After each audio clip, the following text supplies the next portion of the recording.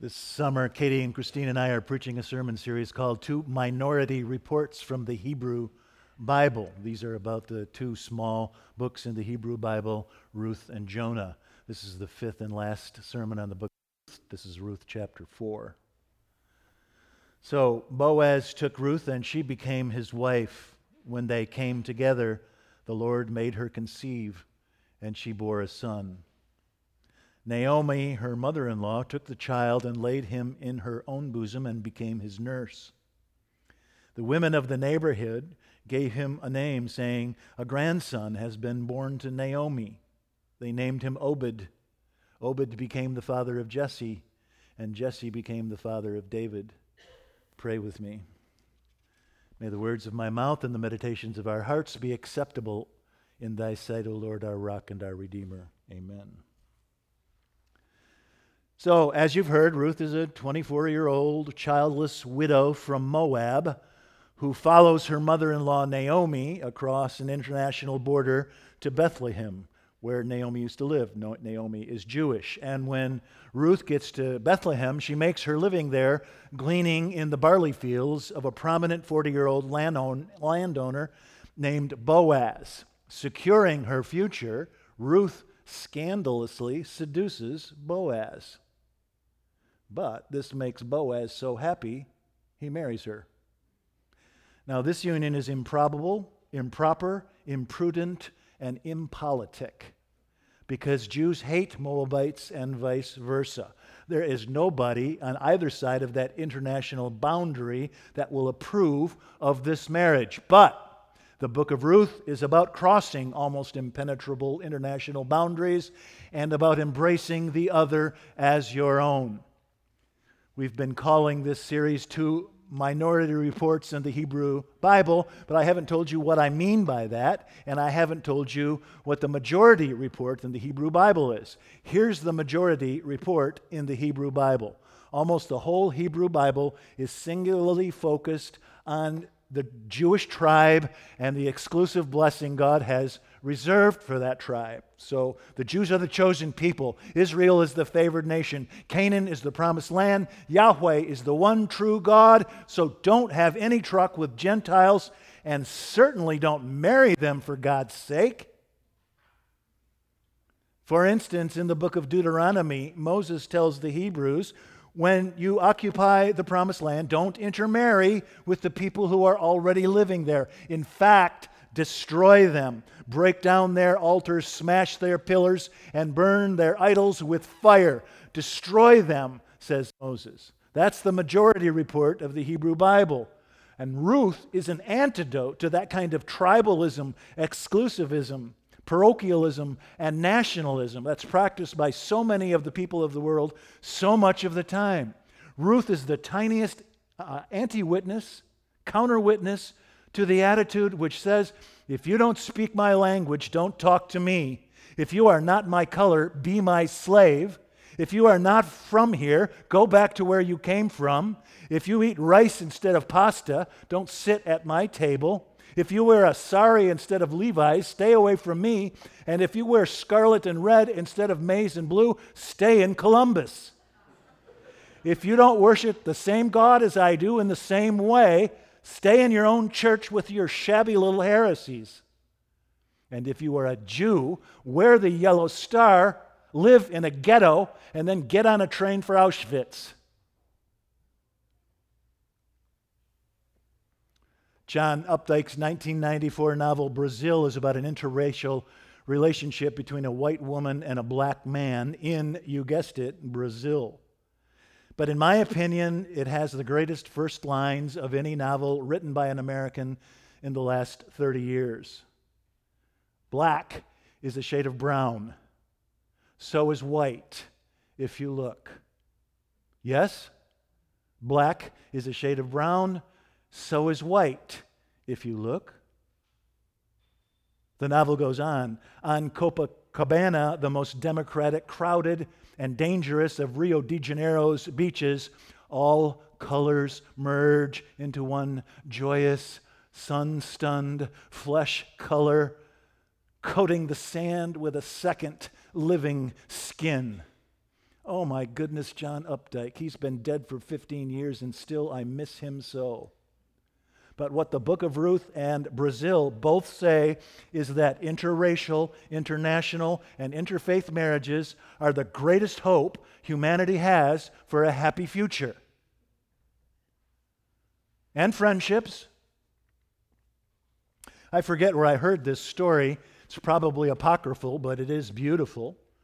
A United States Navy cruiser is anchored in Mobile, Alabama for a week of shore leave, and on the first night of shore leave, the captain gets a note from a wealthy plantation owner in Mobile. She writes, "Captain, my daughter Melinda's debutante ball is on Thursday, and I would like you to send over 4 handsome, polite, unmarried officers to escort them. The ball starts promptly at 8 on Thursday. It would help if they were good dancers because they are going to be escorting these refined young women. And one more thing, Captain, by the way, no Jews, please." So the captain writes the lady back. He says, "Madam, thank you for your invitation. I will send you 4 of my finest, most prized officers. One of them is a lieutenant commander who graduated from the Naval Academy and has a master's degree from MIT. The second is a lieutenant, also a helicopter pilot, who graduated from Texas A&M and is working on his PhD at Texas Tech. The third is an astronaut candidate. He went to SMU and is working on a doctorate at the University of Texas. And the fourth is also a lieutenant commander, the ship's doctor. He graduated from the University of North Texas and got a medical degree from the University of Tennessee. By the way, he is a senior fellow on the trauma surgery team at Walter Reed Medical Center. I will send these men over to your house on Thursday at 8 o'clock. Well, this makes Melinda's mother so happy. First, the girls will have a blast, and also this will drive the other mothers insane with jealousy. So Thursday rolls around, and exactly at 8 o'clock, Melinda's mother hears a polite rap at the door, and she opens it, and there on the porch stand 4 dangerously handsome black naval officers, stunning in their dress blues. Melinda's mother's jaw drops open, and she says, "There must be some mistake." And one of the officers says, "No, ma'am, Captain Goldberg never makes mistakes."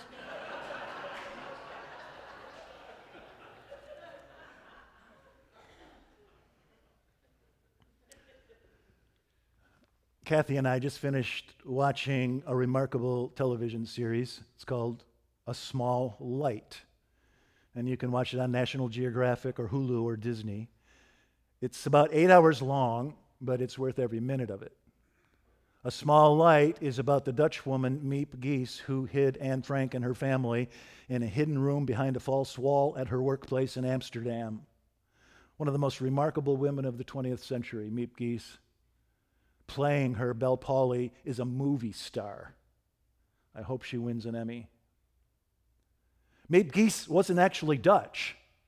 She was born in Vienna in 1909. And when she turned 11 in 1920, there were severe food shortages in Austria, and her mother was too poor to feed her, so her mother shipped Miep to Amsterdam, where Miep was adopted by a large, kind Dutch family. When she grew up, she became Otto Frank's secretary.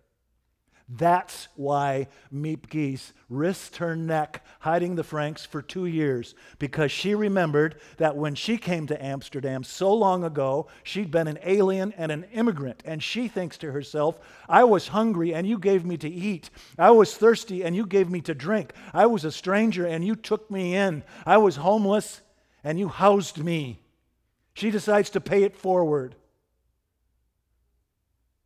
When the Nazis occupy Amsterdam and things are looking grim for the Jews, Otto Frank sits Miep Gies down and asks her to do an impossible thing, to hide 8 people in a hidden room in the heart of Amsterdam and to bring them food every single day till the end of the war. And the most touching moment in A Small Light for me is when Miep answers instantly, "Tell me what to do." Instantly. Immediately, without a pause, without a thought, without a consideration, almost before Otto Frank is finished speaking. Tell me what to do. So the Franks hide in that hidden room for 2 years, and then a craven, rapacious Dutchman betrays them to the Nazis. In August of 1944, 2 months after the Allies invade at Normandy, and 8 months before Hitler dies and Germany surrenders.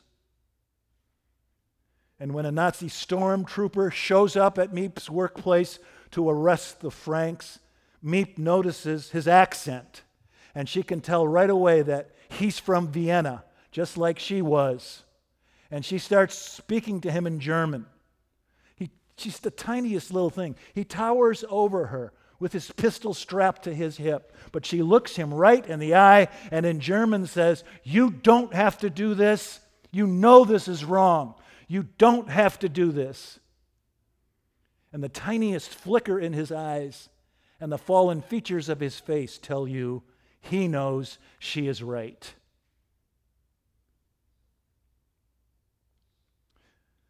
Miep Gies is on the Avenue of the Righteous Among the Nations at Yad Vashem in Jerusalem. Kathy and I are very Dutch. Kathy's 100% Dutch. I'm 50% Dutch. Her maiden name is Van Dyken. And you can't get any Dutcher than that unless you live in Amsterdam.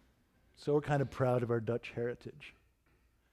Did you know that the Dutch have more names on the Avenue of the Righteous, second most names on the Avenue of the Righteous of all the nations in the world? 5,910 names on the Avenue of the Righteous. That's second behind the 7,177 Polish names. But with a population of only 9 million people in 1945, the Netherlands is number 1 per capita. 1 in every 1,700 Dutch people is on the Avenue of the Righteous, including Miep Gies. You know, when the Diary of Anne Frank was published, all this adulation rained down on Miep, and she was so embarrassed. And she refused to think of herself as a hero. She's my hero. Well, eventually Ruth and Boaz have a son, and they call him Obed. Eventually Obed has a son, and Obed calls his son Jesse. Eventually Jesse has a son, and Jesse calls his name David. And to the astonishment of every Hebrew in the land, David grows up to be the greatest regent in Israelite history and its most celebrated rock star. Eventually, David has a son and calls him Solomon. Solomon has a son, and Solomon's son has a son, and eventually, 42 generations later, a baby is born in Bethlehem, where all this is happening, where Ruth and Naomi and Boaz live, where all of this is happening. A baby is born in Bethlehem, and his mother calls him Yeshua, or Joshua. Jesus in Greek, Jesus the Christ. Wonder of wonders, Jesus the Christ has a Gentile great-great-great-great-great-great-grandmother.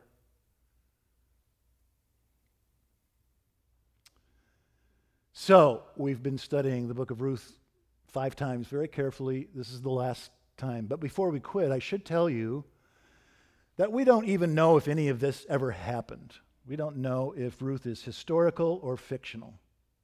Might have happened, or it might just be a charming short story a family would share with each other to entertain each other around the fireplace on a cold winter night.